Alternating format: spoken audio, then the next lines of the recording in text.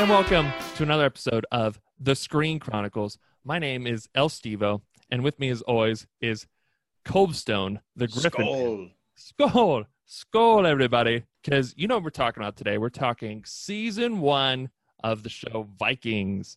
Yes. It's time we did this. It is. Now, just a little history for, how Steve and I got into Vikings. We had originally watched The Last Kingdom, which became our favorite show, and we just, felt such a withdrawal after we were done with that we needed more from that sort of time period. Vikings was the next up for us, and we really, really enjoyed the series coming after The Last Kingdom. It is kind of a prequel in ways to The Last Kingdom, we found. It doesn't exactly line up with the events of The Last Kingdom. The Last Kingdom, that we know the Vikings are there, that the Saxons know about them, that they're this threat. So it's nice to actually see before they were that, what was their culture like, how'd they get there. That's what Vikings did, and so we're like, oh, this is like a prequel. It's kind of like a prequel for us, so it was cool. It really kind of satisfied our hunger for more kind of Viking and medieval time kind of shows. So first we're going to do a non-spoiler review, and then we're going to do our spoiler talk after that. What are some things that you really liked about the show Vikings? Well, first of all, I love the main character, Ragnar Lothbrok, is the freaking man, especially early on in season 1. We'll get into some of the reasons more specifically why, but he is, for me, even now looking back on the show, the most memorable part of the show, and really the face of the show is Travis Fimmel's portrayal of Ragnar Lothbrok is just fantastic. And I think even now, like in season 6, you can see some of the characters still trying to emulate some of the things that Travis Fimmel did as an actor to portray Ragnar Lothbrok, and kind of getting that kind of beginning story of how the Vikings sailed west. Yeah. And what the events were to follow that. And then what I really like about the show is it really encouraged you and I to do our own research on what's real. I think the show sometimes relies on myth, so some things happen in the show that are definitely myth, and it is historical, though, because they're based on real myths that they believed in. Absolutely. So I think that's what I really liked about the show. The acting's really good. The storyline's pretty good. The plot's pretty good. It's in season 1. I liked it. And the action is solid. We were coming from The Last Kingdom, so one of the big things we really liked was shield walls. They get there. I wouldn't say they're at the same level of shield walls as the first 3 seasons of The Last Kingdom, but they still satisfy that that itch. Battles, and they're pretty realistic and gritty. That's what I really like. And like what you were saying, the characters, I like them all, a lot of the main ones, especially too this first season. I like Ragnar, Lagertha, Rollo too. Yeah. Little Bjorn, Floki. I really like Tolstein. Yeah. We see more of them in season 2. And then I like Eric, the guy with the big beard. I was just gonna say I love Eric. He was awesome. Eric Martin? I don't know, but he was awesome, dude. He also voiced a guy in Skyrim. I was like, I know that voice. Voice. Mm-hmm. So definitely the characters. I'm with you. One thing though, I guess some people really like, and sometimes to me it's just a little confusing, is whether it's fiction or whether it's fantasy or historical fiction at times. Well, that's the thing. So it's on the History Channel. Right, so which means nothing. That means nothing for the History Channel. Which I think made us kind of going with the preconceived notion that it was going to be leaning toward historically accurate, especially coming out of Last Kingdom, which we know is a fictional story that really kind of stays true, though, to a lot of the events of the formation of England. Yeah, Bernard Cornwell, the author of those books, and then Stephen Butcher, they really try and base a lot of it in as close as they can to historical things, with still embellishing some drama and some new other. And I mean, the main character is a fictional character in it, exactly. But he interacts with many, real characters. So in this show, I think we were going in with the notion that it was, real, but pretty quick. You kind of pick up on. I was like, okay, that seemed like a little too strange. Yeah, there was too definitely mythical. The opening scene. There's some, I guess, supernatural things that happen, and I thought, we were going to get an explanation for why we saw that supernatural thing early on, because the rest of that episode feels pretty real. But it's like I was confused at the time, and when I went back and watched it now, I understood. That's just what the show is. We're questioning, are they on mushrooms and we're seeing what's in their head, or is it part of the show? Yeah. So I think once you figure that out, though, it's not a huge deal. You still enjoy it, and again, I think it really prods the viewer to do their own research to see what in the show really happened, and did it happen like this? And why are they seeing these people come from the sky, or why are they seeing this guy walking around? And then that lends into the real historical beliefs that they had, which is also educational, I think. But I think it prods the viewer to do their own research in a lot of ways. Into the events and the mythology too, which is Viking, Norse mythology is just awesome. It's awesome. It can be very silly, but it's awesome. and with those, when they're showing these supernatural or mythical things, the imagery for it is just great. The imagery for the fights, the cinematography, direction, all that stuff it looks really good. Sometimes I feel like they rely on it too much, when they really don't have like a coherent plot for like an episode or the pacing, they kind of just rely on that, but you can't deny it looks freaking good. It does. Yeah. So then some negative things about the show. You had talked about this season. You had really liked the plot. I really liked the plot, I guess, up until episode 5 or 6. There's this whole conflict between Ragnar and another character that really builds, and it really drives the show. And then it just kind of ends right in the middle of the season. And then the last few episodes, even though there's some really good parts, and I think the episode after this other character's conflict is resolved is one of my favorite episodes from the season. But again, I didn't feel like there was any sort of structure to A to B. What's the arc of this season? It's not like a traditional show, I guess, in that sense, but some people might like that. For me, it's just kind of sometimes like, where are we going, guys? Where are we going? Yeah, I think it doesn't rely as much on plot as some of the other shows we watch. Mm-hmm. I would say, though, as far as when you look at the whole show, all the seasons 1, 2, I think had better plot than some of the later seasons. But I would agree it's not as plot driven. It's more character driven and history driven. Basically, the way I kind of look at the show is that the show writer, I think he takes all of these myths that are known and these writings that are known from the time period and these characters that are known from the time period, and I think he does his best to put them all together. Because we know, for example, well, we'll get into it more in the spoiler talk, but not all the characters existed at the same time. I think he's just doing his best to kind of get a comprehensive look at the myth, the history, and the characters all in one go. You know what I mean? Yeah. Just another negative thing for me, I guess, for me is, coming off of another, like we just said, we came off of The Last Kingdom.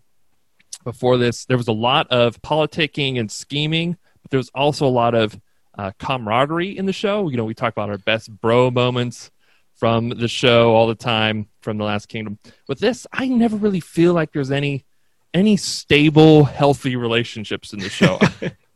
I feel like everyone is trying to scheme another person or screws over another person in some way. And so that's just one thing. I never I do feel see like it a bit. can rely on these people together. I see it a bit like the bros with Leaf, Eric, Torsten, Arn, those guys. Yeah. Like they are kind of a bro group right there. Mm-hmm.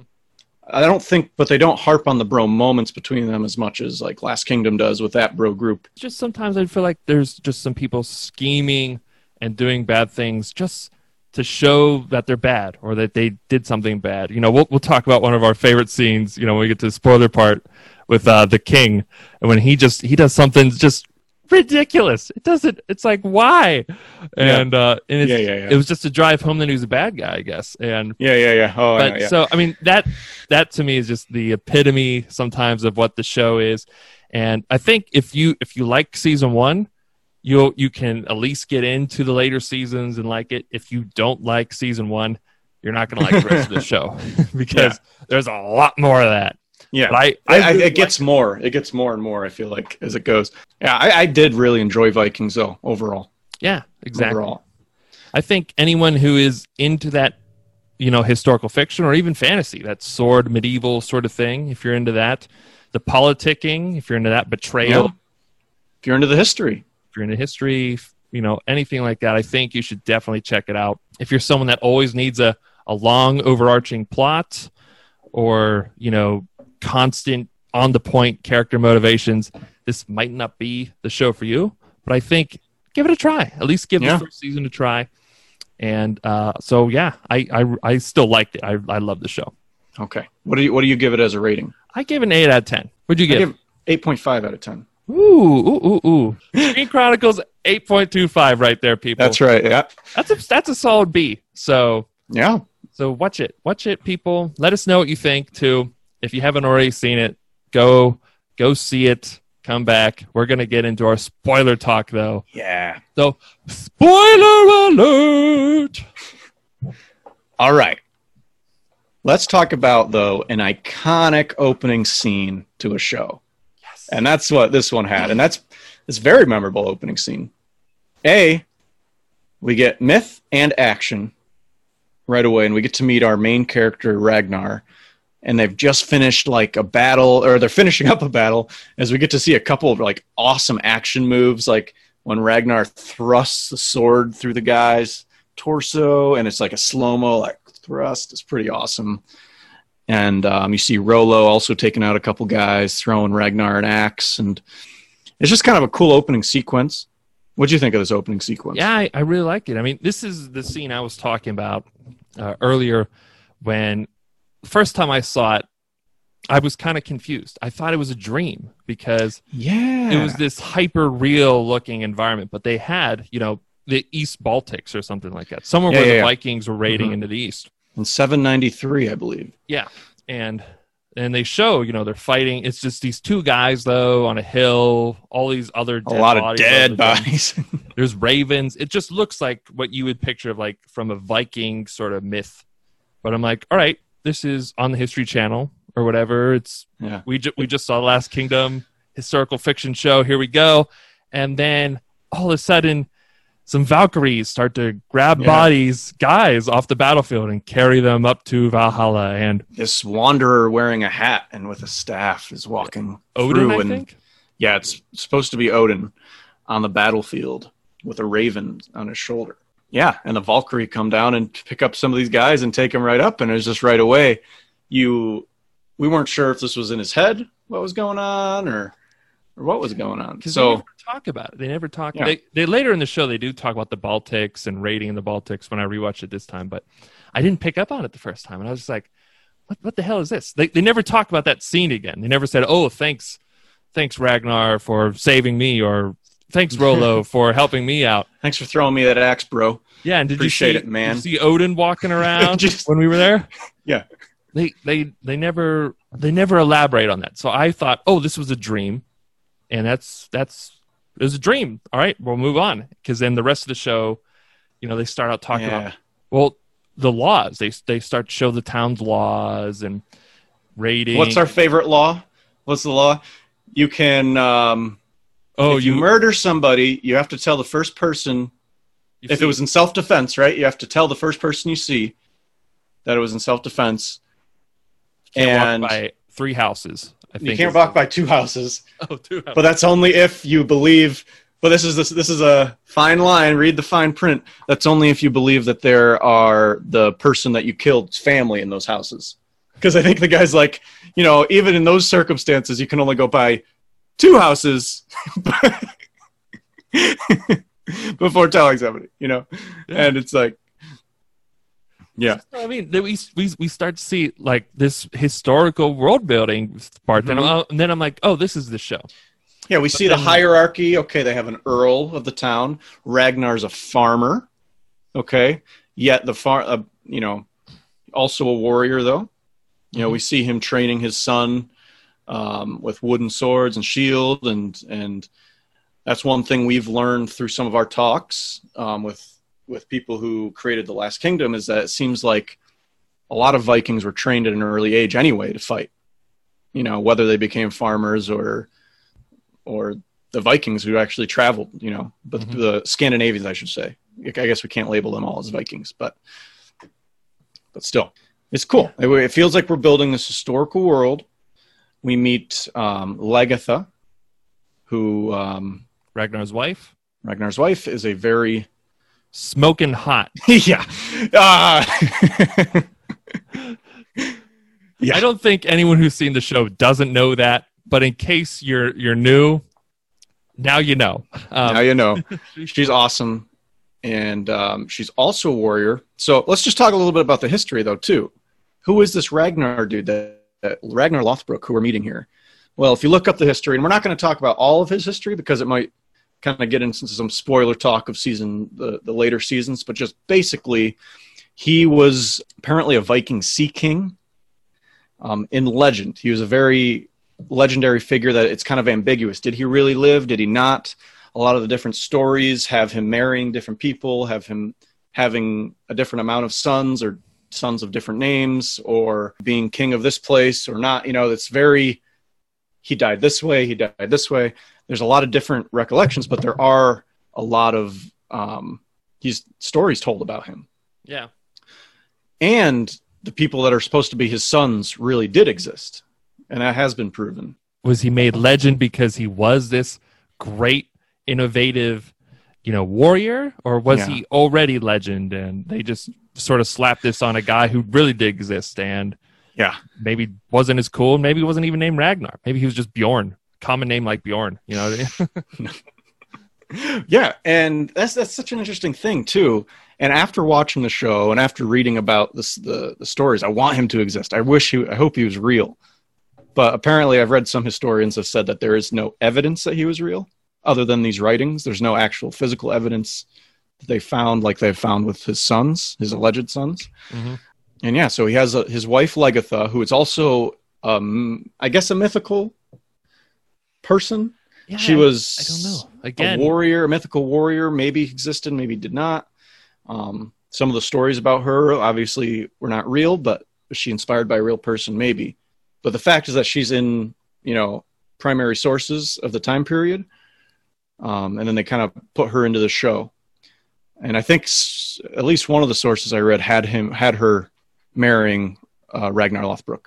Yeah. That's one thing you have to take into account too, is I don't think there was a lot of material available back then. A lot of people didn't know how to read or write.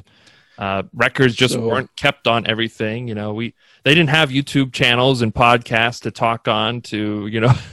So actually, a lot of the writing of the Vikings didn't come until they started sailing west, and when they were kind of introduced to Christianity, that's when a lot of these stories start getting written down.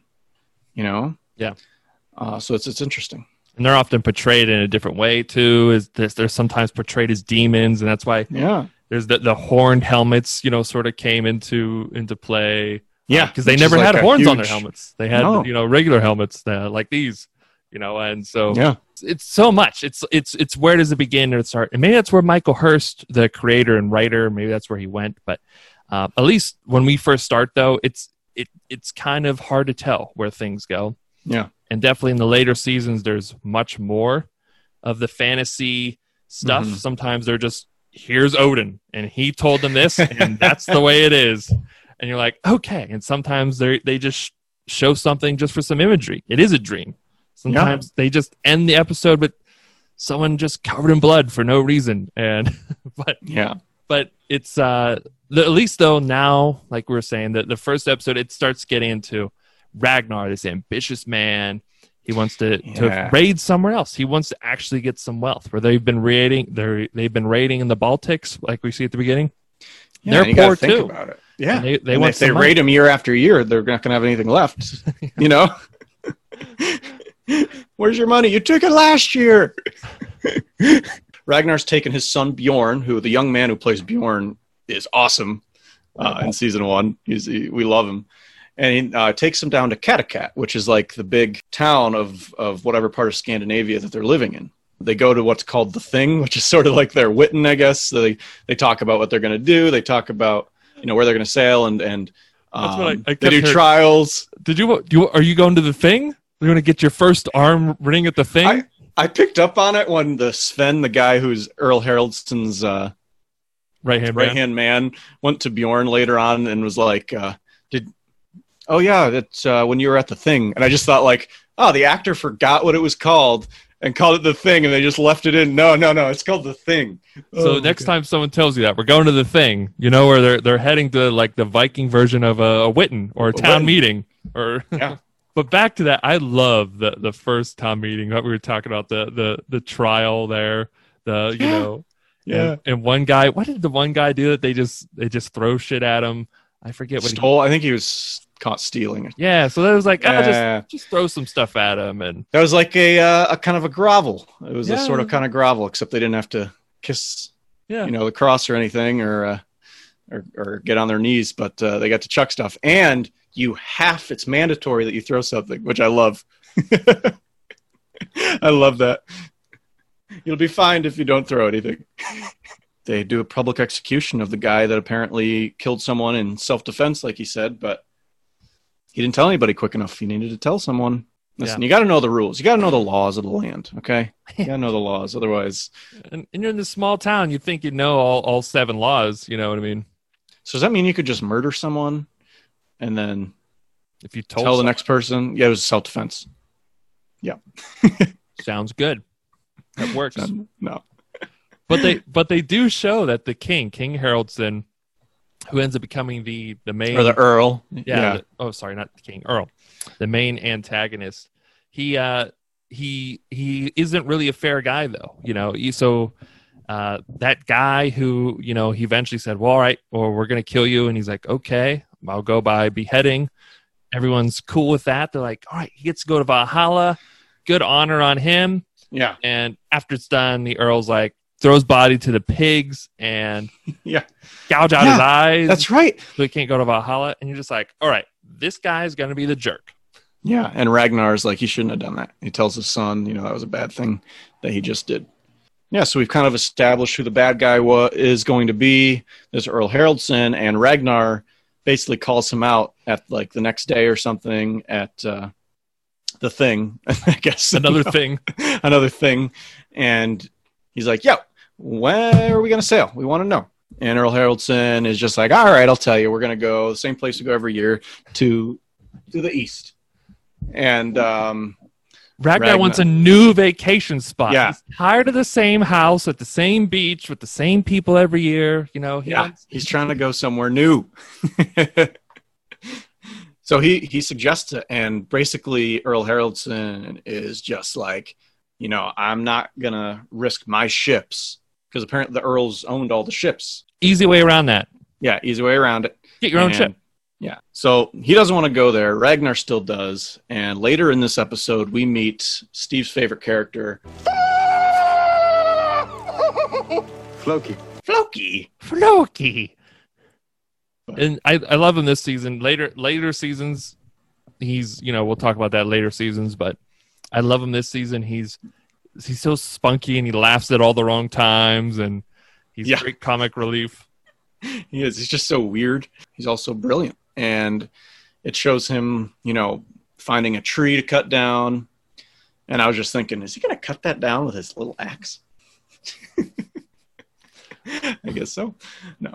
But I like how they show him like explaining to Ragnar how the ship's going to work and how, it's going to float on the waves. See them on the boat, the Viking ship, test running it, and then eventually heading to England, the first spot. But I really liked that scene. I really liked all the sailing in the ships. That's one thing I wish The Last Kingdom had more, with some more ships, especially after reading some of the books now. Yeah, a lot more of that ships in the books. That's a big part of their culture. That's really what helped shape them, and it also made them big innovators. That we heard Nick Murphy say it's a space shuttle of its time. Yeah, of its time, and that's what it felt like too in the show. I thought they did a really good job capturing that, especially when they're first sailing to Lindisfarne. Which is historically the first place they landed. Yeah, as far as they know. At the monastery there. I love just the raining too. With before that, like you said, they didn't know if they were going to make it, but then Loki just gets motivated, and they're like, that's Thor's hammer, Mjolnir, pounding on his anvil. Oh my god, and that's one thing I love. I love all the mythology they talk about in the show. Yeah, and they think that he's angry with them. They think the gods are angry with him for going there, I guess. Yeah. And it takes them a while, and some of Ragnar's crew grow weary. And one guy even starts to stand up, and Ragnar's just not having it, so he murders him and stabs him in the neck. Yeah, no one cared about that guy. Like, I know. Any other time, like, oh, you killed somebody, we're gonna have a thing for that. We're gonna. Yeah, how come Earl Haraldson wasn't like, yeah, what happened to Steve? Most likely his name was Bjorn. Bjorn. Might have been Stevenson, though. Bjorn Stevenson. I guess so. Leading up to that, though, he had to meet in secret. And we have to talk about this. Okay. Because Earl Haraldson had a spy, and he goes immediately and tells Earl Haraldson, as a good, loyal man, like, it's his first thing to do. He's like, yeah, they met. Yep, they met. And Earl Haraldson's wife, Siggy, is just sitting there giving him the eyes. And he, like, sort of looks at her, but, like, you know. He knows he shouldn't be looking at he shouldn't, so the Earl's wife. So he's like, all right, focus back on conversation. Earl calls him out. He's like, you looking at my wife? No, would never. He goes up to him and tells him, like, you can sleep with my wife. Like, if she wants to, like, I'll set it up, you know, like a friend, you know, like, and the guy's like, oh, no way, man. No, I would never do that. And he's like, I'll set it up. Really? It's okay. I promise. It's okay. You can do it. I'm telling you. And so he does. He goes into bed with her. She's laying there. She invites him over, basically. They start doing the old horizontal tango, and she just starts beating the hell out of his face. You really think you could sleep with me? Oh, my God. And then King Haraldson and all of his guys walk in, and they rope him up, beat him. They're like, you really think you could have done that? You fool. Wow. You think so little of me? Even though I told you? And I basically made you? Yeah. Like, you fool. Yeah. And they kill him. This poor dude. He's like, been like so loyal to him. He's like spying on his enemies for him, and then they're all paranoid about, like, yeah, we don't know who we can trust now. Like, it could even be our own men. It's like, oh my God. Yeah, that's what I mean. Like, this was another scene where they were just showing that this Earl can be a douche, and I just didn't think that it was necessary or that made any sense. And, like, to me, like, this is the epitome of any future season where there's just like some drama being made for like no reason, just to like show that someone's bad, or just because they want to have the character get with someone else or something like that. To me, though, this is like the epitome. I mean, the first time we were watching this, we were laughing, we were dying. Like, then they go out and kill him. Svein kills him, and oh my God. This poor dude, he's been he's worked so hard to get where he's at. King says, go spy on Ragnar. I'm worried about he was the executioner in the first episode. Like, he's just been a team player. He's been a team player. But what do you think of his Earl Haraldson right-hand man? Oh my God. That Fane guy, I hate him. Oh. Yeah. He's in the Last Kingdom. He's in Last Kingdom. He brings Eric. He's Eric on the boat. Yeah. Yeah, but he makes your blood boil in this show for sure. In Vikings. God. Oh my God. I mean, later on when he goes to Lagatha, when Ragnar is out sailing again, doing bad things, going raiding, getting money, he comes to the town or her farm, her and Ragnar's farm, and tries to take a kid. Eventually takes a different kid, and again. Try to take Ragnar's son. Yeah, and again, he takes a different kid, though. I think one of the slaves that works the farm. Or maybe a farmhand, I don't know. Maybe it was another farmhand, I'm not sure, yeah. Yeah, I don't know. They don't. But he... and then this kid, he gets killed by King Harold. Even though Ragnar's come home and at this point and everything... I mean, this is later in the show, but, like, again, it was just another moment. It was just like, they just wanted to show that, like, these guys are jerks, Yeah. I get why he killed him in that instant, though, because he had just buried his horde. Yeah. Well, they brought in the mythical thing and all that, Right. but I mean, the plan was to hold him as hostage so Ragnar would come back, but Ragnar was back, and that they didn't give back, and They needed somebody to dig the hole. So they end up sailing west, Ragnar and the boys, and I love the shot. It's like there's mist on the water, and there's one priest or a monk walking along the beach, and it shows like the dragon head of the Viking ship, or the serpent head, whatever it is, yeah, coming through the mist as if it's a beast coming. Mhm. And I think that's like, when I think of Vikings, that's like what I think of. I think of that kind of ship sailing to shore. And so this would have been trying to document the first time that they know of it happening at Lindisfarne in 1793. Or in 793 AD, 1793. It was after the United States. 2007. In Vikings. 2007. In 793. So a really cool shot. And then the Vikings, it's so interesting. The monk goes back, and all the monks are like freaking out. Like, what do we do? Let's go and lock the doors, and It works. Yeah, the Vikings just like walk up to this monastery. They have like a way of unlocking it where like they like knock out the hinges, I think. Yeah. Which is pretty cool. Like, I don't look that up. I didn't look that if that was like a real way. It was funny how easy it was, though. The gates barred and all that, and they're just like, we'll just take the hinges off and it'll just fall over. And I gotta say, Travis Fimmel in the Ragnar costume looks so badass, and the way he like looks around, I don't know. It's just he's a real intense gaze too. Just I mean, he does. I can't do it because I'm not that intense looking when I know, but he just does. They basically walk into the same room where all these monks are praying. They just kind of look at him like, "What the heck is going on?" And I think one of the head monk or something. It's Cuthbert. It's it's Cuthbert. He stands up. I don't know if it's the same Cuthbert that we always hear of in Saint Cuthbert, the Last Kingdom books and all that. If that's the same guy, Saint Cuthbert, that Bianca, big fanboy of. Yeah, big fanboy Saint Cuthbert and his comb and teeth, and they have in season 4 of the Last Kingdom, they have the heart of Saint Cuthbert, and that's kind of a very Northumbria thing. And I guess there was really a Saint Cuthbert at Lindisfarne. Yeah, so the timeline doesn't really match up because Lindisfarne apparently happened in 793. Cuthbert, who became Saint Cuthbert, his life was 634. He died in 687.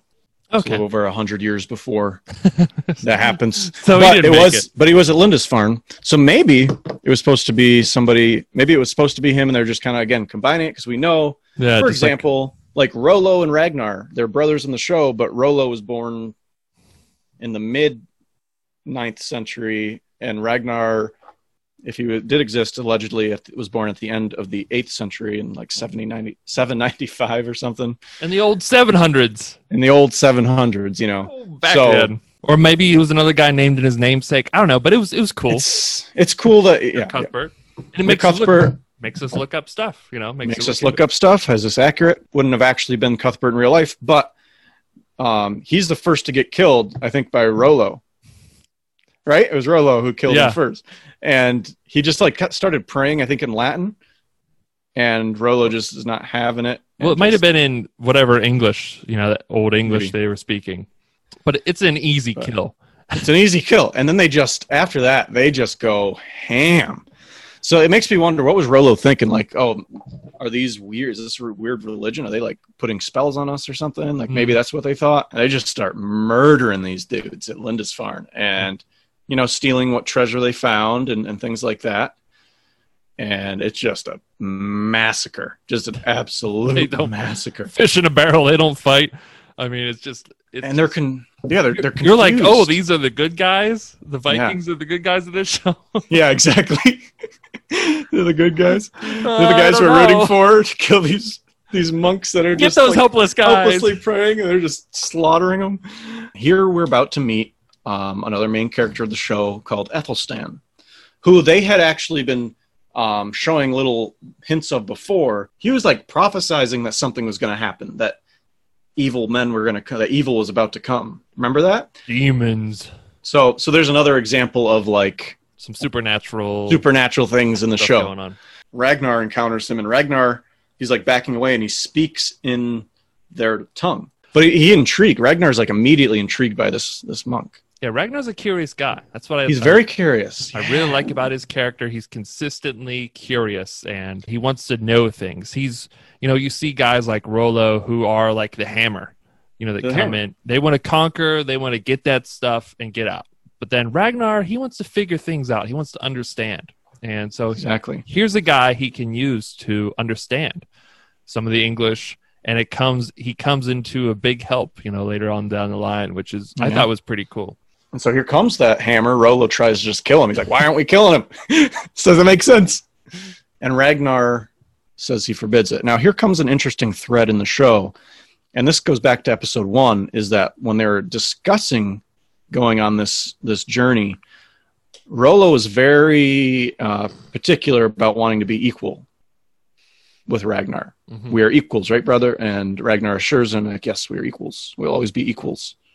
And so when Rollo wants to kill this guy, he's like, I thought we were equals. Why are you telling me I can't do something right now? Starts to kind of like be a crack in this relationship of the brothers here. Mm-hmm. That is going to be part of the plot later on. We also saw that Rollo was like hitting on Lagertha in episode 1. Yeah. And seemed to have some kind of history with her. Yeah. They're kind of hinting at that. They don't really explain, but Lagertha pretty much calls him a great warrior, but not a great man. Yeah. And we see Rollo's definitely has flaws. You still want to like him, but he's got flaws.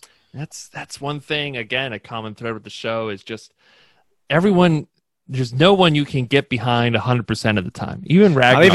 Not even Ragnar. Who we like most of the time. And he's got some awesome moments. A later episode 8. Oh, yeah. The sacrifice episode where he tries to get Ethelstan, who, after you've watched the season, he starts to bond with his family. He tries to adopt the culture. And he tries to trick him into sacrificing himself. And you're just like, and he's just like, good thing, you're not getting sacrificed because of you're still lingering on your religion. And works out, doesn't it? And just like, yeah, they give him crap afterwards. I get one thing, maybe because they look at being sacrificed as a great honor. Maybe I could believe that, but like Ragnar's got to know this guy's a Christian by by nature, right? Even though he's trying to accept these new gods, and he does. Like Ethelstan actually does convert, but he's like befriended him. Like in the previous episodes, they've really kind of grown a friendship. I love the first time Ragnar brings him to the farm. So when they get back from their first raid, Earl Haraldson, takes like their hoard. He like tries to take it all, but Ragnar's like, surely, like we built the ships. Like these were our own ships. These weren't yours. We did this. Yeah, you got to give us a share. And he's like, oh, you can all take one thing. He's like, I want Ethelstan. Everyone laughs at him. Everyone laughs. Like, why do you want this slave? He's like, you want a slave? Okay. Dummy. Yeah. So he takes him, and when they get home, like he tells his kids, like, you can touch him. So they're like just touching him. They're like, look at his head. Why do you do that? They're just laughing at him. They're just yeah. So I love that scene. But anyway, so he is a slave for them. He's like doing work for them, and then like he tells Ragnar he wants to be a free man. It seems like they're becoming friends, and it's cool. Their relationship grows, and right before they go to that sacrifice, that Uppsala, which we'll talk about in a second because that was a real place. Yeah, he's like, it's like kind of friendly, like, do you want to come with us? Yeah, you feel like he's accepting him. And Ethelstan's like, of course I want to go with you, Ragnar. And Ragnar kind of jokingly says, good, I was going to take you anyway. So, but it just felt like a loving kind of thing. Like, yeah, wow, man, they've become friends. Like they really like each other. And then it's like this really weird episode 8, where like everyone keeps looking at, they make him eat mushrooms, Ethelstan, and they keep looking at him weird. Like they all know something that he doesn't know. Yeah, that's what I feel like this episode, it set up a few things, or that episode, it set up a few other things we'll talk about. But to me, that one, it just really relied on imagery, drama, and and sort of, I guess, that betrayal mythology and all that stuff. It was just there wasn't really anything driving the whole thing, you know. Yeah, I guess also trying to just show the history too. Yeah, because Uppsala was a place that people would make pilgrimages to, and they would have sacrifice ceremonies. Apparently, though, for the show, this episode is criticized for its historical inaccuracies. Though Uppsala is apparently not a very mountainous place like it's depicted in the show, and apparently the architecture for the palace that they have, which does look pretty sweet in the show, I gotta say. Mm-hmm. Apparently, that's like a Saxon style church or something. So that was a big historical critique of that episode. So, but I think they were just trying to show that this is what they would have done to go make pilgrimages. But apparently they did have a statue of Thor, Odin, and Frey, which they do show in the show in that temple. The temple was destroyed a while ago, probably back in 1793. But the temple was destroyed. Like, you can look up pictures of the place now, and it's looks like kind of a hilly field. So they were just trying to show that history of it. Also, Ragnar is not in a good headspace when we get to that part of the season. Yeah. And the reason why is because Lagatha had just lost what they thought it was going to be a son. I don't know if they actually knew. This was a real big problem for Ragnar because sons are important for their culture. Sons are important, and carry on your name, your legacy. And another thread that's supernatural in the show is the seer. Now they did have people who were seers back then, right? Mm-hmm. Who would try to prophesize things, but the seer in the show seems a little bit like he seems like supernatural, he's like a fantasy, like from some sort of fantasy show, whether it's Game of Thrones or something. You know, he's got this deformed face, but he somehow could see. He's somehow physically healthy enough that he's able to move around and I like him. I like activities of daily living. You know, it's not super realistic, but I do like the dude. I think it adds to the culture and the mythology of the show. And again, though, it's just like is this supposed to be real or fiction? You know? Yeah, and he really likes his hand licked. It's the grossest thing, especially in the age of COVID. I don't know what it's like the grossest thing, dude. That's the last thing I would do now for advice. Like, you don't have to pay him money, anything like that. He just wants you to lick the palm of his hand. He just wants licks. And they always do like a zoom in on it. Yeah, it's just like, does he wash his hands? Like, he's always up in that hut all day. Does he have Germex? Like, what's going on here? Like, I don't think so.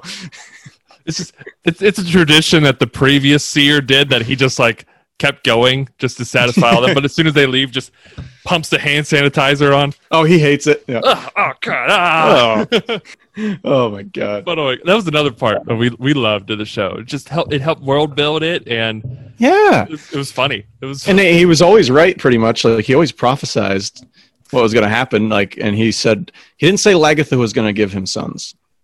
He said Ragnar was going to have a lot of sons. Yeah. And so I think they assumed that Lagatha was going to be the one to give sons. So when she was pregnant, they just said it was going to be a boy. They even tell the daughter that, Gita, that it was going to be a boy because of the seer. And he always tells them enough, and then he's like, nah, I'm not telling you anymore. Yeah. The gods... The gods tell me what I can say. They allow me to see what they want me to see, and that's cool.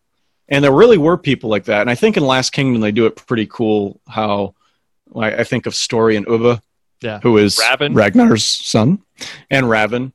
It's like, they're seers, but they're also just super smart, and because people believe in what they say, I think they just kind of use it to their advantage and make things happen, or they have picked up on patterns and have been able to predict things that way. Yeah.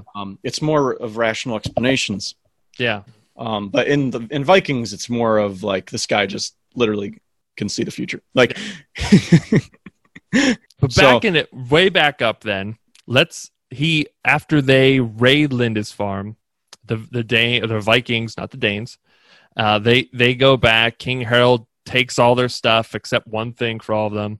But then we see, it does come in handy then for Ragnar, because he ends up using this Christian's knowledge of England for their next raid. But before that, there's another just great scene where Ragnar and Lagatha are just going at it. So this would have been before the first raid, I think, because Without- she really wanted to go. Yeah, because I Yeah. think he took her on the second raid.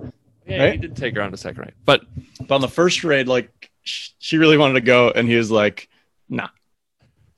like you need to take care of the kids and stuff, and she gets so mad at him, and they just have a normal argument where she beats the hell out of you with a shield. Yeah, she starts just throwing things at him. Yeah, she just like hits him with a shield, and they just start literally fighting. And Ragnar tries to turn that into making out, and like he keeps trying to turn it into sex. He's like laughing while she's like physically trying to abuse him, like, and she's hitting him hard too. She's trying to freaking kill him. I mean, she's beating the hell out of him. She's so mad that she's not taking her. You know, yeah, it's supposed to be the quest of their lives. You know, it's going to be their story.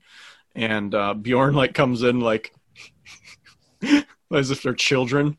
What the heck, guys? He's like, "What the hell are you guys doing?" I love young Bjorn. Yeah, he's great. He's always like getting drunk and like way too drunk and stuff. Yeah, once he gets his arm ring, he can just be drunk, and his parents are just like, that little 8-year-old. Yeah. Oh man. But apparently he's 12, I guess, when he gets his arm ring. Oh, okay. Yeah. But yeah, it's like that's better. Still, it's better. I think the Viking drinking age was 11, so okay, I'm glad he waited a year. So they waited, yeah. But before his second raid, though, he gets a lot of from Ethelstan about advice. Learns a language too. Yeah, and they're in Saxon's days off. Sunday, they have the day off, and it'll be easy to kill on those days. Yeah, like all the other Vikings when they get there are like, "Why don't we attack now?" And he explains, you know, we wait till Sunday. He's like, "Oh, what day is it?" And he's like, Saturday. He's like, "All right, okay, wait till tomorrow." And they're like, "But why?" And he's like, "Nah, you'll see." You'll see. You'll see tomorrow. And then they do. They go into this town, and they're all in church. Good Christians. And it's just easy. Except this time, at first, Ragnar tells them, like, don't put up a fight. Don't put up a fight. We won't harm you if you don't put up a fight. But some guys just in the back row, man, they just turn around and just start swinging. They get cut down instantly. Yep. And again, it was funny before they walk in there, and all the guys, all the people's swords and weapons and stuff are just outside, and like Ragnar and the rest of the I want to keep saying Danes, but they're I want to say Norsemen, I think. So they refer to them. I read that they're not exactly positive, but if Ragnar Lothbrok exists, they think he would have been a Dane. Okay, so I might just read that Dane. Earlier. Well, a lot later in the show, but later in the show, they refer to it as Norway. So yeah, I just think still back then, I think there was some ambiguity about what it was. I guess I don't know. Yeah. Anyway, but yeah. So the Danes, they just think like look at this. This is ridiculous. All their weapons right here. Yeah, and it's just cake. It's just cake for them. And one of my favorite Floki scenes is Floki tasting the holy water, the communion water, or not? The communion wine, rather. He's tasting that. Yeah. Spits it out because he's surprised about what it is or never tasted that before. And everyone freaks out, like they shudder. And he like notices it. Oh. And so he's like putting on a show now. You see what they do. Floki's pretty good in season 1. He's pretty entertaining. Floki. Before that even happened, though, when they first landed, they were greeted, though, by King Ayla's sheriffs, I guess. That's right. Oh my gosh! Yes. And Ragnar there too is trying to not kill them all at first, even though like you can just see the tension of all of like his men just want to just shred these dudes apart. Ragnar's like, "We're traitors. Like, can we talk like with your king? Can all this?" And Floki goes up and takes rips off a guy's necklace, I guess. Yeah, his cross. Yeah, and it's on, and the fight's on. So way to go, Floki! And they do. They just freaking murder them all. It's like so easy for them. Yeah. It's really cool seeing them. They're the badasses, man. They come into town, you don't mess with them.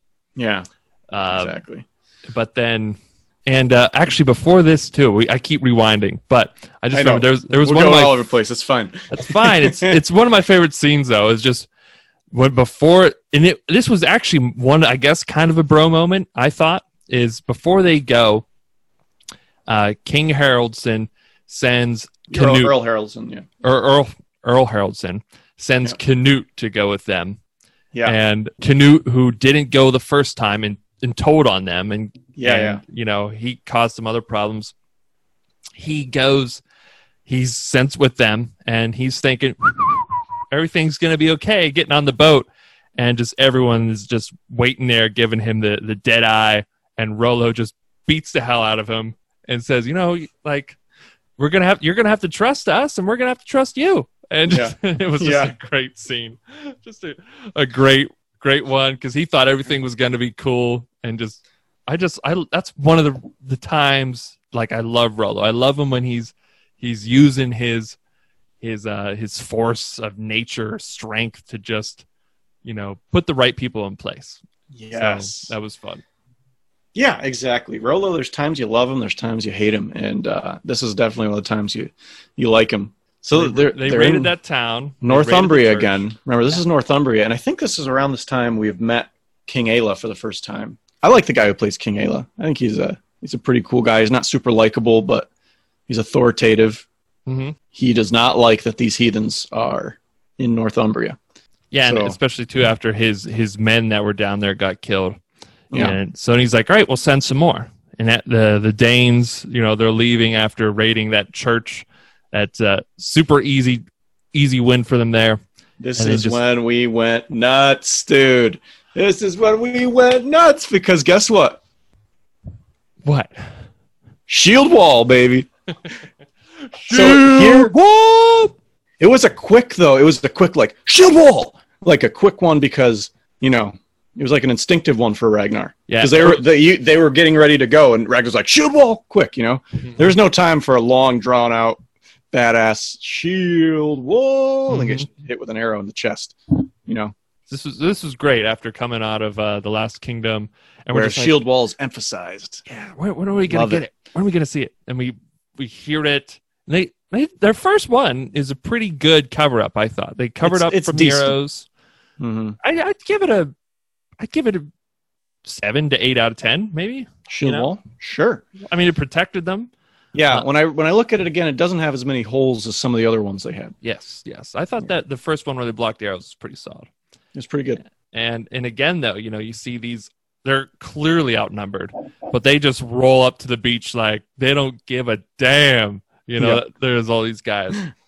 And after the arrow onslaught, the guys are just trying to attack them, and they're just holding their ground. It's so good. This is a great battle, because you got things like in the shield wall, these guys they're up against it, and like Ragnar will pull someone through, and they'll like let him through, and then they'll have like a guy with a bow and arrow shoot him while the shield wall's open, or they'll have like Floki in the back and Legatha, they're the finishers, so like maybe they'll throw somebody over the wall and like they'll just get slaughtered by them in the back. It's just really cool formation, and very efficient that they got going.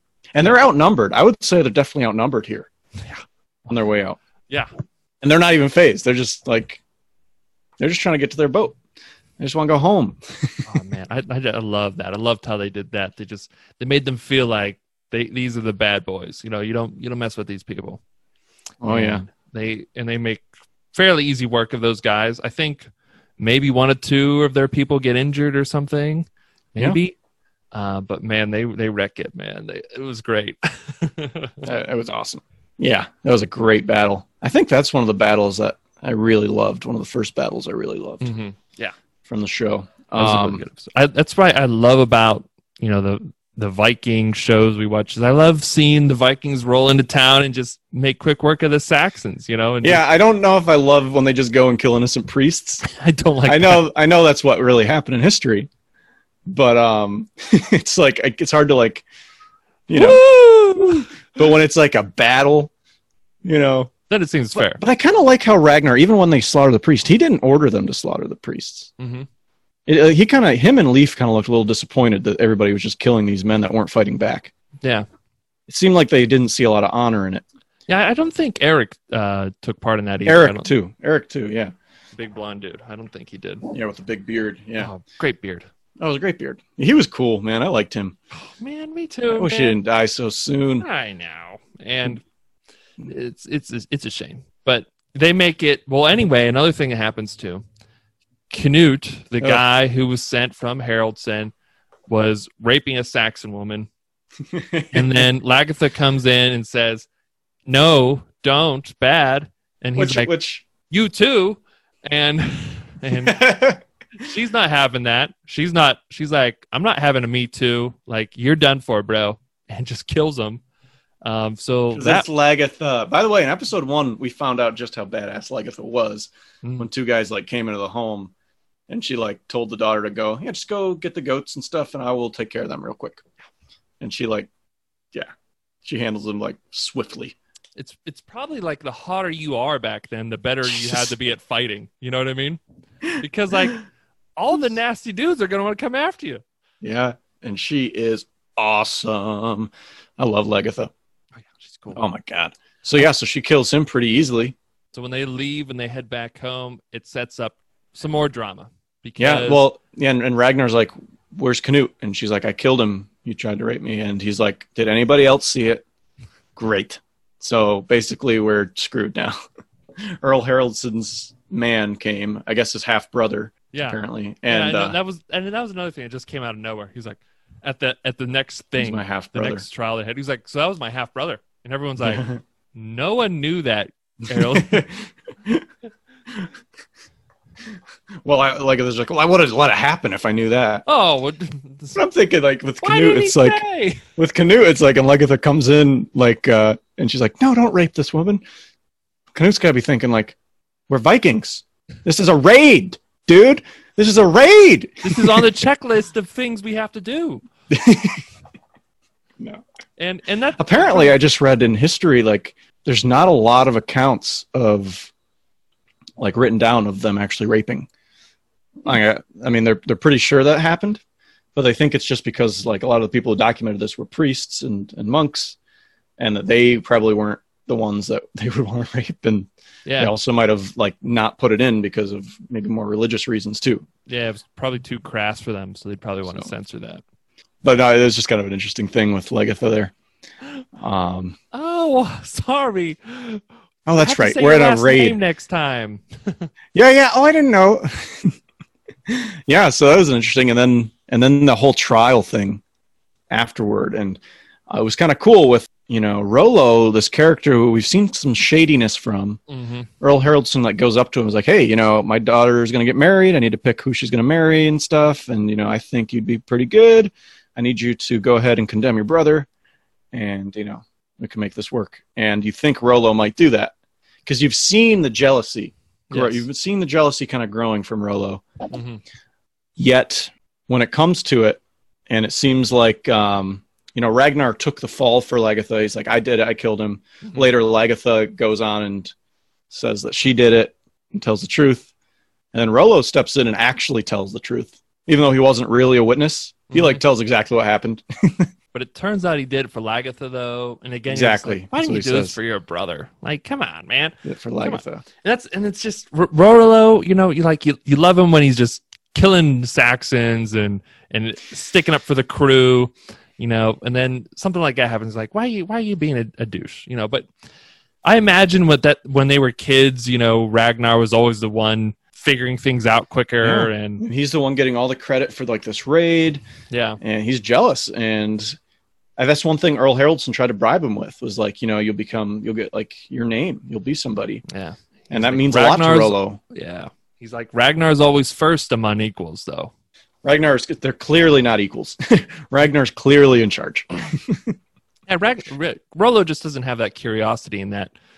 He has the ambition, but he doesn't have that curiosity and the willingness to, make some sacrifices to get his career going, Rollo he takes the next immediate job, That then causes a big rift with Harold, though.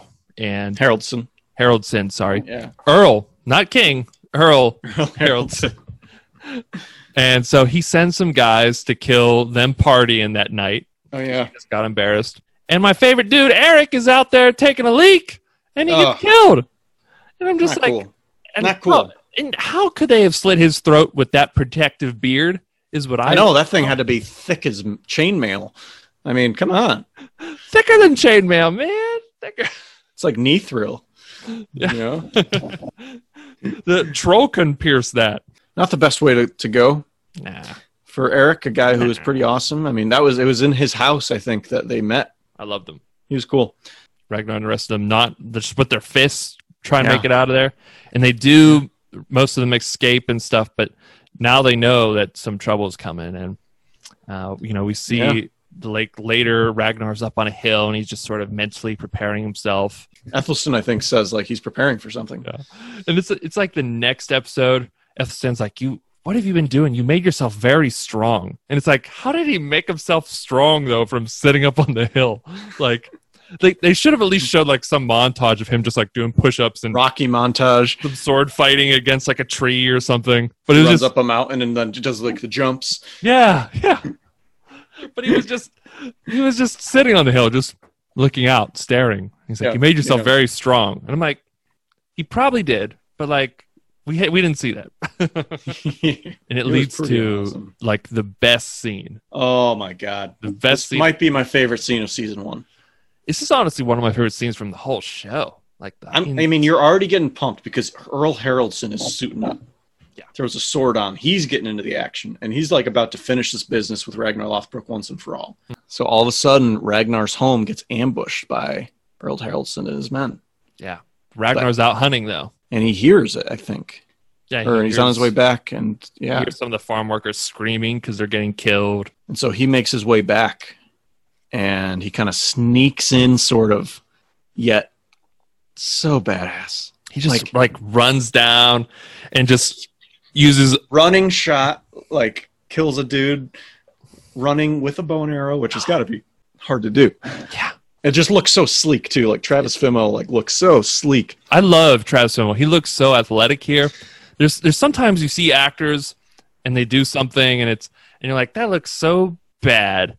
If they're trying to have him do or it's so obvious, like a stunt double that they shoot from behind. So they like him moving. It was so athletic through the woods on the sprinting with a bow and arrow, gets an axe throw, like pans back.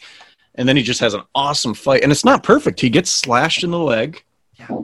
That's what I love about it. It's he cuts down, 4 to 5 guys, but he uses an axe throw. Then once he goes into fighting head on, he gets injured.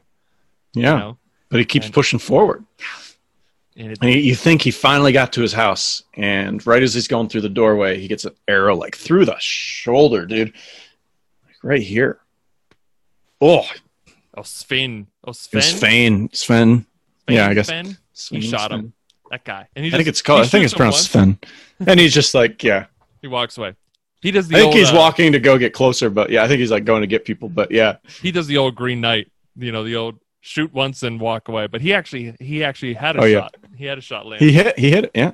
But I think the big thing, he was going to tell Earl Haraldson where he was. He's in the house. And they come up, and Ragnar's in the house with Ethelstan, his kids, and Lagertha, and he like sneaks him a back door that like goes, or a secret door that goes through the floor, to a boat. Yeah. And they're able to like escape and run and get in the boat, and it's pretty cool. Ethelstan helps like push the boat out, and they like all lay down in the boat. Meanwhile, they call Ragnar out, and he walks out like he's got an arrow through the shoulder. He's been slashed in the leg. He is not looking good, and he gets on his knees to Earl Haraldson. Earl Haraldson's about to, they're kind of talking, do him in, and Ragnar like says something. What does he say? Like to Odin, like he prays for Odin for the strength to do something. And he's like, Father. And he says it though because he says he's the son of Odin. Everyone says, all father when they're talking about Odin, but he said it like dad, and everyone just kind of like, this guy's stupid. Yeah, and he just takes off then and just knocks the guy off the horse and just giddies up away. Dude, it was awesome. Such a good scene. And then he jumps off that hill, though, that he was like meditating or whatever on. And then they get him onto the boat. Like, he doesn't jump off. He like falls off because he's like passing out, like loss of blood. And Yeah, and Ethelstan jumps in to save him. I thought it was kind of a cool thing that Ethelstan did. Again, Ethelstan coming in clutch here. He's I the love him. man. He's the man. And then they go to Floki's to like hide. Yeah, because Floki lives like kind of in the wilderness, I guess. mm-hmm. And he's out away from everyone. Yeah, and this is, you know, they start patching him up, and you see Haraldson's trying to figure out where Ragnar is. He ends up torturing Rollo. You don't see it, but he like takes a knife to his face. Rollo just ends up like with some scars. I thought like he was like cutting. I thought they were gonna Joker him. Yeah, I thought they were gonna Joker him, and you just see blood pouring off the table. That's one thing with this show. It doesn't know sometimes. I know. It wants to be like an HBO or like a Netflix level, you know, like with the sex and gore, the sex and the gore. But it's History Channel. It's History Channel. You can't do that stuff. You got to back off a little bit. But it is still a very gory show. I think it gets gory later on in the seasons though too. Mm-hmm. And then they try so hard with the sex too to get around their limitations. Dude. This season isn't as noticeable. I was paying attention. Yeah. But later on the seasons, they just have like their pants on and they're doing it. Like they just slide it down just enough. Just enough. Yeah, we always used to joke about that. But so we got to back it up because there's two things I just thought of that we need to talk about. Okay. The first is before they go on they sail off on the first one, they have a little ritual before they go. Oh my God. How do we not talk about this? With a bowl of water. And Floki's the first. He's the shipbuilder, right? So he gets the water, like rubs it on his face, and then he just like throws 2 snot rockets into it. And then it goes to Ragnar. Oh, Floki does one of these too. Like, Floki does all kinds of weird things, and it's great. And Ragnar's next, right after Floki just did 2 snot rockets into it. And Ragnar's just like, yeah, get some of this in my mouth. Swish this around my mouth a little bit. Spit it out back into the bucket. Just for the next guy. How would you like to be the last guy to get it? I was just going to say, what does would that you rather water be look like the second guy?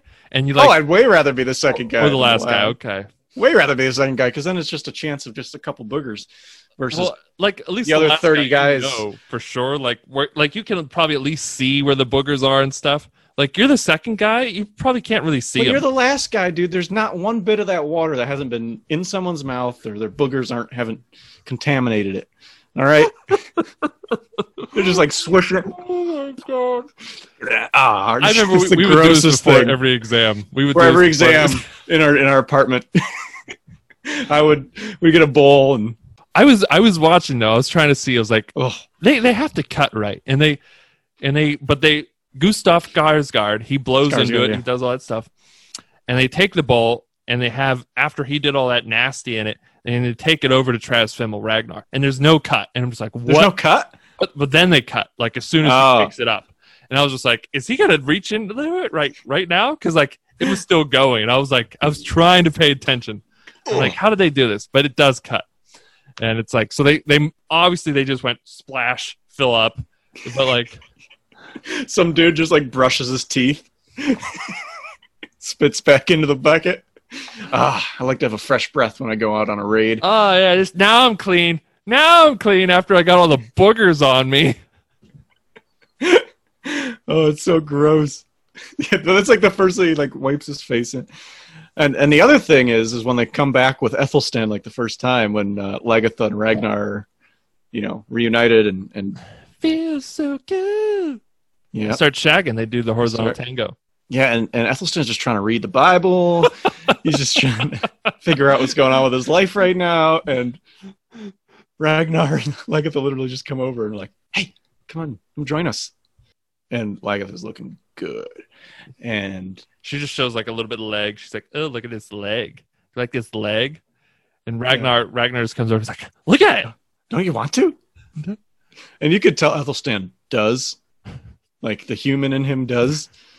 But he is like a devout Christian at this point. Yeah. And, it would be a sin. He's bad. So he doesn't. And they're just like, okay, weirdo. You weirdo? So that brings us back then to after Ragnar, he's getting patched up at Floki's. What's his name? The other blonde guy. No. Torsten, that's it. Torsten. He comes and he tells him. Torsten tells him the news that Rollo's getting tortured, and then he looks at Helga, Floki's woman. Oh, yeah. And then Floki's like, don't look at my woman. She's married. But then, like, 5 minutes later, he's like, hey, come on, Torsten. Come here. Like, you're going to want to be here. And then there's Helga laying in bed like, come here, Torsten. And then they do the horizontal tango while, like, Ragnar's just, like, laying there, like, trying to heal his shoulder and leg. Yeah. And again, like, that brings us all back to Haraldson tricking his number 2 guy into with his wife. I mean, their whole community is shagging all the time. They shag the slaves. They shag each other's wives. They are very promiscuous. And then why would this guy not think he couldn't get away with it? You know? Why? Oh my God. Why? It's crazy, dude. It's crazy. Yeah. It's funny too when like Torsten's like looking at her. Helga's just really giving him those eyes.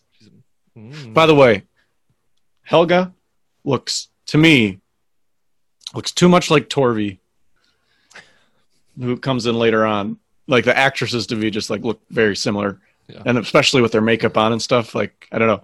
So yeah, this really makes Ragnar want to go and avenge his brother.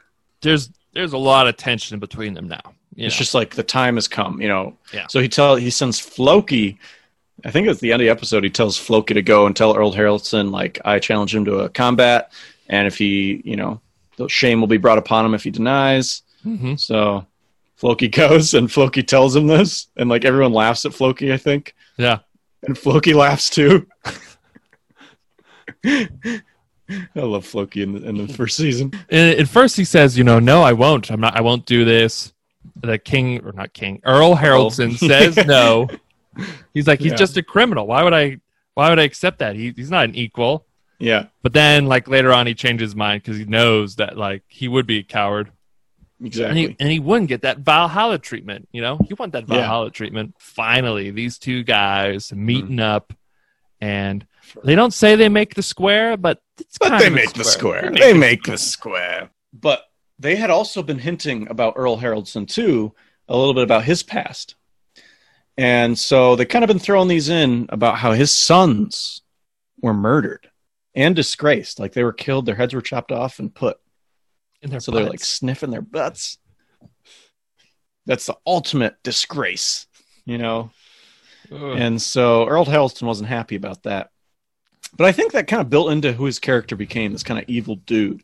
Yeah. And they never really hit on that, though. They explain it, but they never, you know, he says, if I ever get the guys who did that, you know, I'd kill them. But you never figure out who that is. And that's another thing, too, that the show does a lot. It has these plot points that it feels like it sets up and abandons. Oh, yeah. Exactly. Completely abandons. It does happen. You know, later on in the seasons, we'll talk about that. But that, to me, it was cool. And like you said, it felt like it went into his character, but it was never really hit on. And it really never was. To me, it made me think he was this broken dude. So obviously he became Earl somehow. Yeah. And the night before the battle, he talks about how he actually has the utmost respect for Ragnar. Mm-hmm. To Siggy. Yeah. Siggy's like, you need to come inside and get your rest. You know, you don't want to fight, you know, all tired and stuff. And yeah, so he tells her all this stuff about how Ragnar is like who he used to be. Yeah. So it kind of gives us a different look at who Earl Haraldson might have been 20 years before. Like, who was he? Yeah. Was he the leader of his men? Who was he well respected by everyone and a good man back then? And then I do see the death of his sons and the way they were killed as something that really broke his spirit. You know? And he might have been a guy at the time who was like doing things like he's always trying to play it safe. Yeah. I think he's scared of losing his power, but perhaps he was a guy when he was younger who was like Ragnar, who was ambitious and wanted to do new things, but he changed. Yeah. So that gives a kind of an interesting look at who he was. And I like how when they fight, it's a pretty good fight, one-on-one battle. Yeah. And I think one of the most Odin-worthy moments from this season, or Thor-worthy or Viking, you know, to me, when Haraldson gets his first shield, they both have shields. You get two. That's the rules. They tell them, all right, you know the rules, everyone. You get 2 shields. You break the first one, you get a second one, and that's it. Errol Haraldson immediately throws out the first shield, meaning I'm only fighting with 1 shield this whole fight. And I was just like, that's pretty badass. That's super badass. That's a Valhalla worthy moment right there for you. Yeah. And Ragnar is like, you're dumb. I'm going to keep both my shields. No, he also gives off his shield as, Yeah, but he follows level after playing him. fields. He follows after so him. Haraldson said it first, which I was like, there's some... You gave some respect for that. You gained some respect for that. Okay, cool. And he actually fights decently. You can see he's old, but he probably was quite the warrior, Mm-hmm. And Ragnar kills him. And I just really like this death because when he dies, you kind of look at him a little bit differently because he's actually happy. He's going to his sons. There's you can see on his face a kind of a different expression than we've seen the entire show, where he's actually excited in a way to go and be with his sons, to feast with his sons. And Ragnar finishes the job by cutting his wrist. I thought he was going to give him his weapon. Yeah. That's something from the Last Kingdom that we get to see is, they hand him the weapon before they die, or the axe or the sword to make sure they get in Valhalla. Yeah. They don't really do that here. I guess if you just die in an honorable way, at least in the Vikings world of the show Vikings, you're good for Valhalla. And Sven, but I guess that was an offer of mercy, apparently, to cut his wrist. Oh yeah, too. I guess so. I would rather. And apparently that allows him to go to Valhalla. Oh yeah. So I guess that's a different way. Huh. Yeah, and then Sven's what happens? Kill him. This is great. And Rollo just takes an axe and it's just thud. He just walks up to him casually, just slams it into his chest. And then Haraldson's daughter too is like, I guess we can kill whoever we want now, and kills her husband. Oh yeah. Her new husband, who's this disgusting pickle eating dude. She's been very. Yeah, so because Rollo had kind of sided with Ragnar instead of being able to marry the Earl's daughter, he had chosen this really bad smelling old guy. Fat guy who's missing teeth, and there's a young beautiful daughter didn't want to marry him and stuff, but he had land and things to offer Kattegat and stuff, so she just takes a chance. She's like, I guess we can kill whoever we want now. Whack. Yeah, there was just a few minutes where they had rules before, with murder and stuff, where just it's a couple minutes after the combat, anything goes. Purge. Next 10 minutes is purge. They just purged a couple people. There's probably people in the back too that was just like, and you stole my one watch. Whack. Yeah. Yeah, but Siggy's the one first says Earl Ragnar.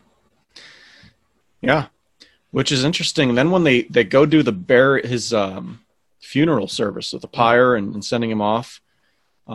Which is how I want to go, by the way. That's how I want to go too. I'm going to write that in a will, and I know my family is going to fight it. I know they're going to fight it, but that's what I want. That's what I want too. You don't have to pay for an expensive casket or anything. Literally just get a boat, put me on there, put my sword on there if I have a sword. Sacrifice one of the slaves. Put my podcast, my microphone on me. In your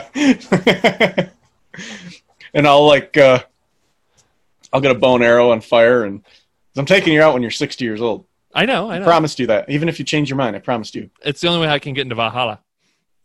I promised you that. Yeah. If you're still kicking 60. I hope not. You asked me to do it, and this is going to be permanent record. All right? Yeah. So they do the interesting thread with a slave girl who offered herself to accompany the Earl. Mm-hmm. And she's super drunk and she's just getting chocolatey wasted. Yeah. Just they show Ethelstan and stuff. And yeah, and it's really cool. This is one reason too that I think Ethelstan's a good part of the show is because they allow them to explain their culture to someone like us who probably doesn't know what they're doing, and looks at it from our today's morals, and we go, why are you doing that? And they go to him, well, they're doing this, this is an honorable thing she wants to do. She wants to honor him. She does a whole house of guys, because all those guys want to say hi to King Haraldson. Say honor. Hi to him for me. Yeah. Send him my love. That's just honor. But like it is cool, for him. It lets us get that without it feeling forced. Exactly. But then there's this huge woman, and again, I can't tell when I watch it. I'm like, is this a girl from town dressed as this figure that resembles Thor, who's like participating in the ritual? Sort of like one of Santa's helpers or something. Yeah, Santa's helpers. It's not the real Thor. It's one of the Santa's helpers. The Angel of Death. Yeah, it's the Angel of Death. Yeah. Or is it the Angel of Death? Is it the actual Angel of Death there? You know what I mean? Like, I couldn't tell. I can't tell because, like, after you watch like the rest of the show, like I said, Odin is a character that appears at one point. So it's like, who is this a real person? Because I don't know if we see her again. I don't think we do. I don't remember seeing her again. And but it was cool, and it was a really cool funeral, and it was really cool. Wanted to light the fire, but Ragnar was like, nope. Floki does one of these and jumps. Because this is all like up his alley. Like he loves this stuff. It's like, again, like later on in the sacrifice episode when they find that Ethelstan still has Christianity in his heart and would just upset the gods if he was sacrificed. You guys need to pick one of you, or they're going to be really angry. You need to volunteer to be sacrificed. And Floki's sitting there like, well, this is kind of my shit. So he like starts to get up and Helga it's like, no, not you. But Floki's just like, this is me. This is like what I like. Sounds like the thing I do. This is my thing. Yeah, but so he loves all that, the god stuff, and it's a cool, and it's really respectful on Ragnar's end. Now he's Earl to do that. One thing that I thought was funny was that Siggy asked to light the pyre, and he was like, "No." That was kind of a dick move by Ragnar. Yeah, and that's, again, sometimes he'll do things like that, and you're like, "Well, why?" Like, she never really did anything to wrong him, and she tried to warn Rollo to get out of town, and she was the one who first said, "All hail Earl Ragnar," But again, her and Rollo have a thing too. Yeah.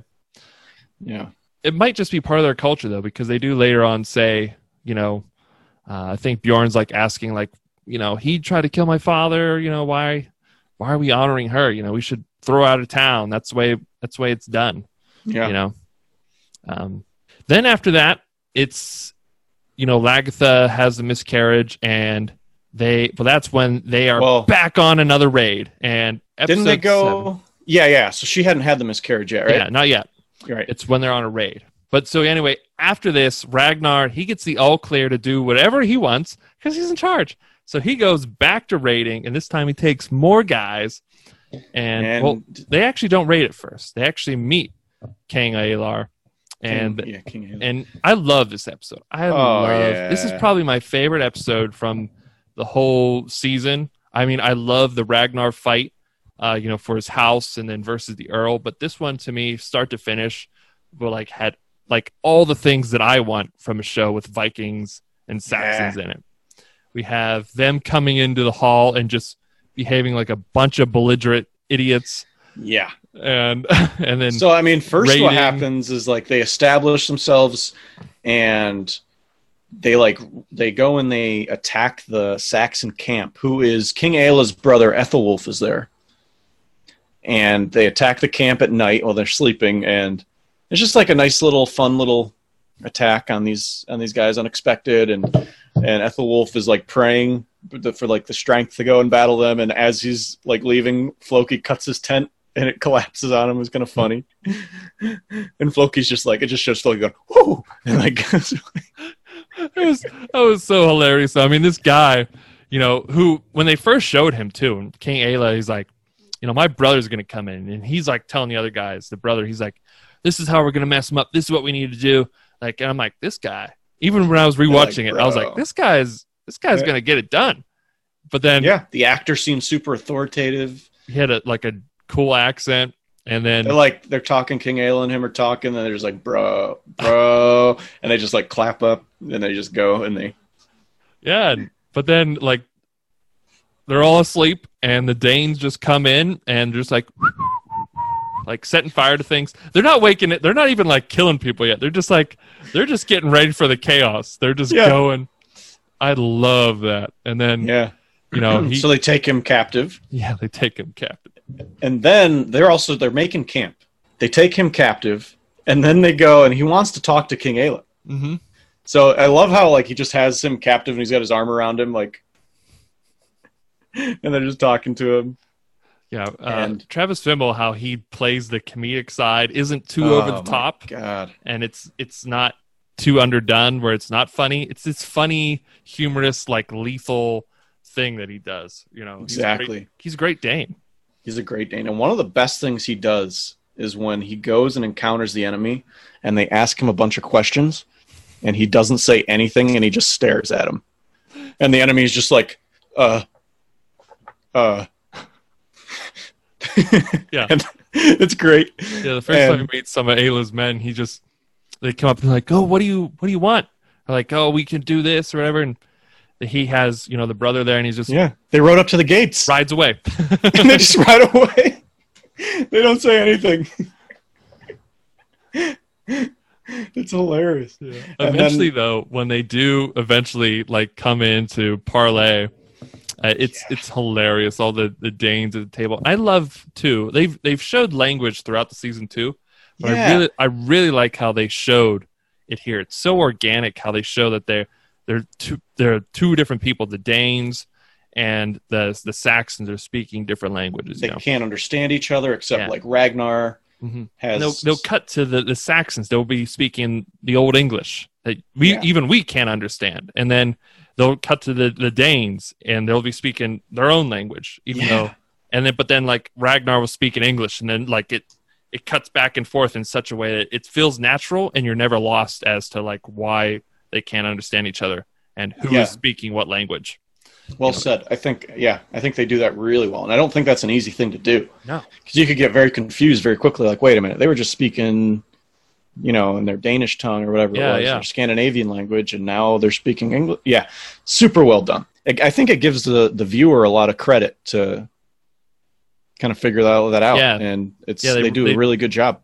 Yeah, they trust your intelligence to be able to figure out what's going on. They do a really good job of that. They meet the first time, and when they go into the town, they finally head into the town. Ragnar has like the coolest way to get off of a horse. Did you see this? No, I don't remember. What do you do? I think it's in this one. Just the way he just like turns and just like kind of just slides off like a slide. Did you see that? No, I remember what you said. Yeah, I remember. It's just so cool. But he's just like staring everybody down, all the townspeople. God, he looks so cool. Oh yeah, and like all the Danes feel like they're like several inches taller than all the other people around them too. Yeah, they're just everyone's just looking at them like they're bad men, and you're just like, this is way they're of the devil. Like, it's cool. It's cool. They go in and they're eating dinner and they're just acting belligerent. Like they're all trying to pray, and the Danes are just digging in with their hands and laughing and just making fun of the music over their heads. Yeah. Making fun of music and stuff. Like, what is this? And they're all laughing, and it's cool, man. I mean, I like that because I like how they show like how weird the other culture is to each of them. Mm-hmm. So yeah, then they're going through their terms, and Ragnar says the price is 2,000 pounds. 2,000 pounds of silver and gold. Yeah, silver and gold. We can only pay that if one of you gets baptized. Yep. And they have to translate what it means, and Rilla's like, I'll do it. That sounds funny to me. I'll do that stuff. So then they go to him getting baptized, and just like I love that scene. Like, he just like no idea what this priest is doing to him. Like, it's like reaching for his forehead, and he's just like leaning back, and then the priest like pushes him under the water, and he comes up like as if he was attacked. And Ragnar's like doing his best. I can see like to honor the ceremony. Like he even gets on a knee. He's even like trying to like source like what behavior source, you know, like what the others are doing. It's kind of cool because it shows his curiosity again. It shows that he's open-minded to learning these new things and participating in it. Yeah. But even then though none of them believe in it. Yeah. And that's what creates the interesting thread is Floki has a huge problem with Rollo even doing it. Because Floki sees it as like, even if you didn't believe it, you're going to anger the gods by even participating in their ceremony. Yeah. And he's very religious, Floki. He's so religious. He's so hardcore with the gods. And so Rollo is just like, dude, I don't really believe in that. They just put me in water as a joke, dude. Like, dude, relax. But Floki's kind of crazy. And this is kind of the first hints of Floki being kind of a douchebag. Yeah, really annoying about the religion kind of stuff. Annoying. Like he's like, dude, I did it so we could all get 2,000 pounds of gold and silver, and we won. Like we got what we wanted. And then we get an awesome scene. Oh, so the Saxons come down and they bring like a cart of stuff, and then they run away. Ragnar kind of is suspicious of this. He sends a few guys out, not himself and not his best men, to investigate. And as they're investigating the cart, that's when the charge of Saxons comes to attack, because King Aela does not intend on giving them their 2,000 pounds of gold and silver. They're charging, and Ragnar's just standing there waiting. And at like the last moment, he does this. He like pull it up, and they pull up the spiked gate. And what it does is it causes some of them to like stop their horses so fast that they go tumbling over and land on the spikes and die. And like otherwise, it causes everybody else to like panic and like get scattered. Yeah, and some of the horses get hit by it too, and horses get hit by it, and so it probably only killed a few people. Yeah, but it caused the rest of them kind of to be chaotic and scattered. And in that moment, they drop the gate and they take advantage of that chaos. And so now you don't have this like formation coming at you. Now you just have all these like Saxons going every which way that they can just kind of go and charge. Yeah, and they do. That's great. It's a great battle too. The scenes from it, and Rollo too. I mean, before this too, as soon as the guy started charging down the hill, the Saxons, I think there was just some tension between Floki and Rollo, and you just see like all the men just grabbing their stuff in slow mo. It's so cool. And then Tostig too, the old man, when Ragnar first became Earl. It was a great like scene. You know, again bringing up like their warrior culture. This old man who had never died in battle. All his friends are dead. They either died in battle or died some other honorable death. He wants to get to Valhalla, so he basically went on this mission with the intention of, I'm okay with dying. But he's in this battle, and he's doing super well, you know, and like he already made it out of another battle. Like, this guy's fine. Eventually, he does get killed, though. Does he get killed in this one? Yeah, in this battle? Yeah, he gets killed here by... Oh, which battle was it he didn't get killed in? He was upset about it. After they captured... Yeah. The brother, yeah. The one they captured him at night. That's a hilarious moment, because he's just like... Ragnar goes up to him, and he's just looking sad, and he's like, I didn't die. I didn't die in battle. I'm too good. Ragnar's like, I'm sorry, dude. Like... And he does well in this battle, too. The guy gets him from behind. Like, no one beat him from the front. And Ragnar goes to him, you know, like this is what the guy wanted. It's not a big, important thing to the storyline, but it just shows, it kind of emphasizes like their belief in dying in battle, like how honorable that was. And it's really good just for the culture and the mythology of their way of life. If you die in Norse mythology, if you die an honorable death, for example, in battle, in combat, you get to go and feast in Valhalla, which is a hall in Asgard where you get to feast and then you get to fight during the day, and then at night you get to go feast and hump, and it's just great. And that's like the desire for all of them. And if you die in a non-honorable death, you go to Niflheim, where hell reigns. Yeah, and it's cold and it's not a fun place. It sounds like. Don't want to go there. So that's what this guy was afraid of too. He was afraid of dying and not honorable dying as death. an old man. Like, there's no honor in that. You have to die in battle or die some other honorable death. Yeah. So it was cool that he got to do that and get to see like why it was important to them. And I like that a lot. I like that a lot. And again, the Danes wreck these people. Oh my God. Rollo is just like going all out. He's just like trying to make a point to Floki. Like, I got more Christians than you did. Like, do you still believe that the gods are angry with me? Sort of thing. And I was kind of Floki does a little like, yeah, it was pretty sweet. I was like, all right, Floki, you see, you're being a dummy. You're being a dummy about this. Yeah, exactly. He's like, he just took one for the team for you guys. So, like, Floki, you didn't have to get baptized yourself. Like, I know. I don't know. So, because the Saxons, though, they didn't have the gold, they betrayed the Danes. They end up cutting off the brother's head and sending it back to the king. And the next thing, you just see them leaving on boats with loaded up with treasure, just like, yeah, he like waves at him. And Ayla says, he pretty much vows to kill Ragnar Lothbrok. Yeah. As he's sailing away. Because he was just humiliated by him. Yeah.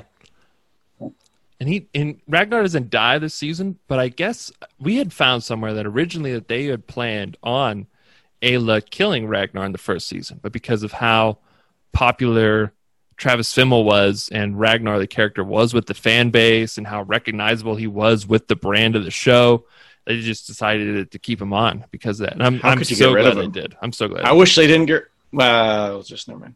Yeah, but I'm glad they set up that thread though, because it puts this more, tension between the two characters, and dude, and it is cool. It's awesome. It's awesome. So easily my favorite episode from the season. Easy. Vikings are 3-0 on the season. Vikings are 3-0, and they head back. And this is really where awesome. You found out she had a miscarriage. Yeah, and so she had a miscarriage during that time, and then they go the whole sacrifice episode. And the happens. sacrificed episode, yep.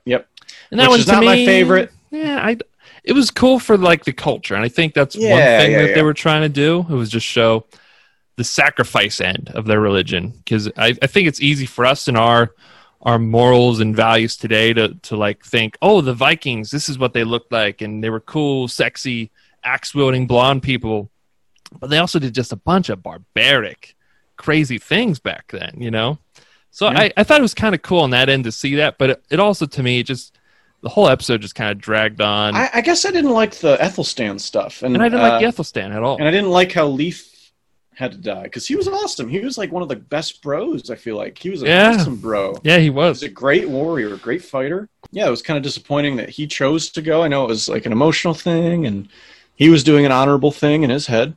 Yeah.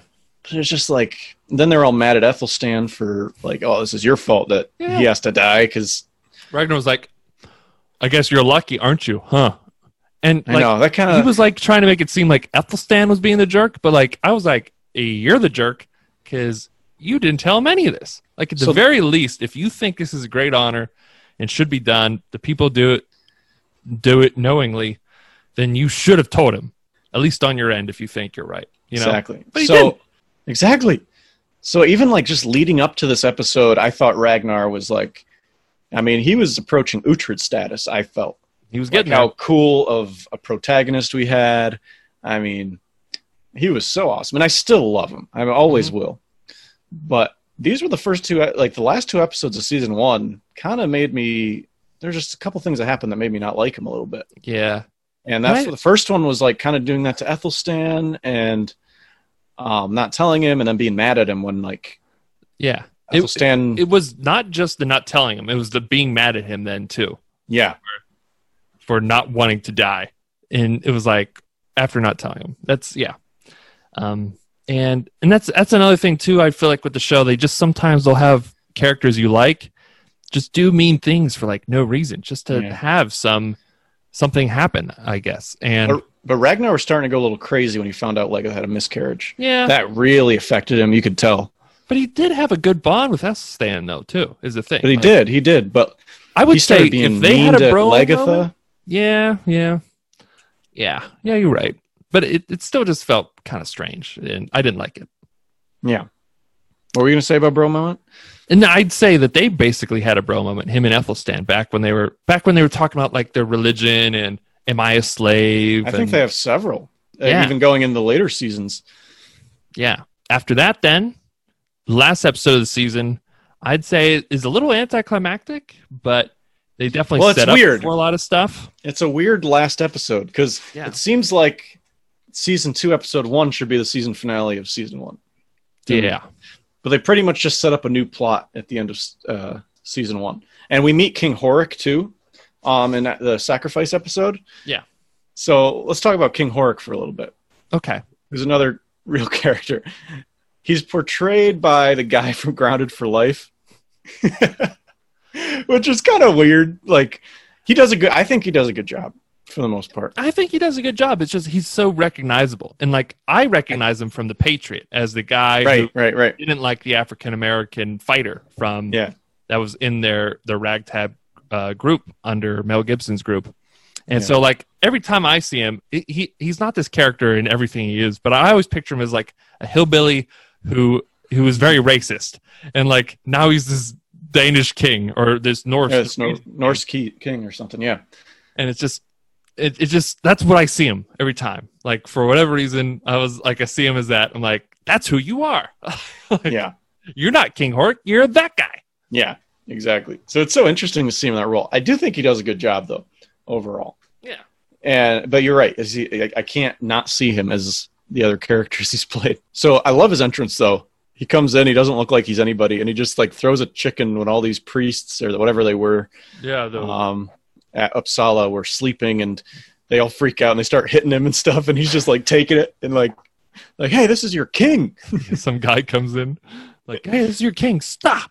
So he's like very playful. He's like a playful guy and mischievous and stuff, and he like he's heard of Ragnar. He takes a liking to him, and he gets Ragnar on his side. Like they kind of have meetings and stuff, and and he tells him about Earl Jarborg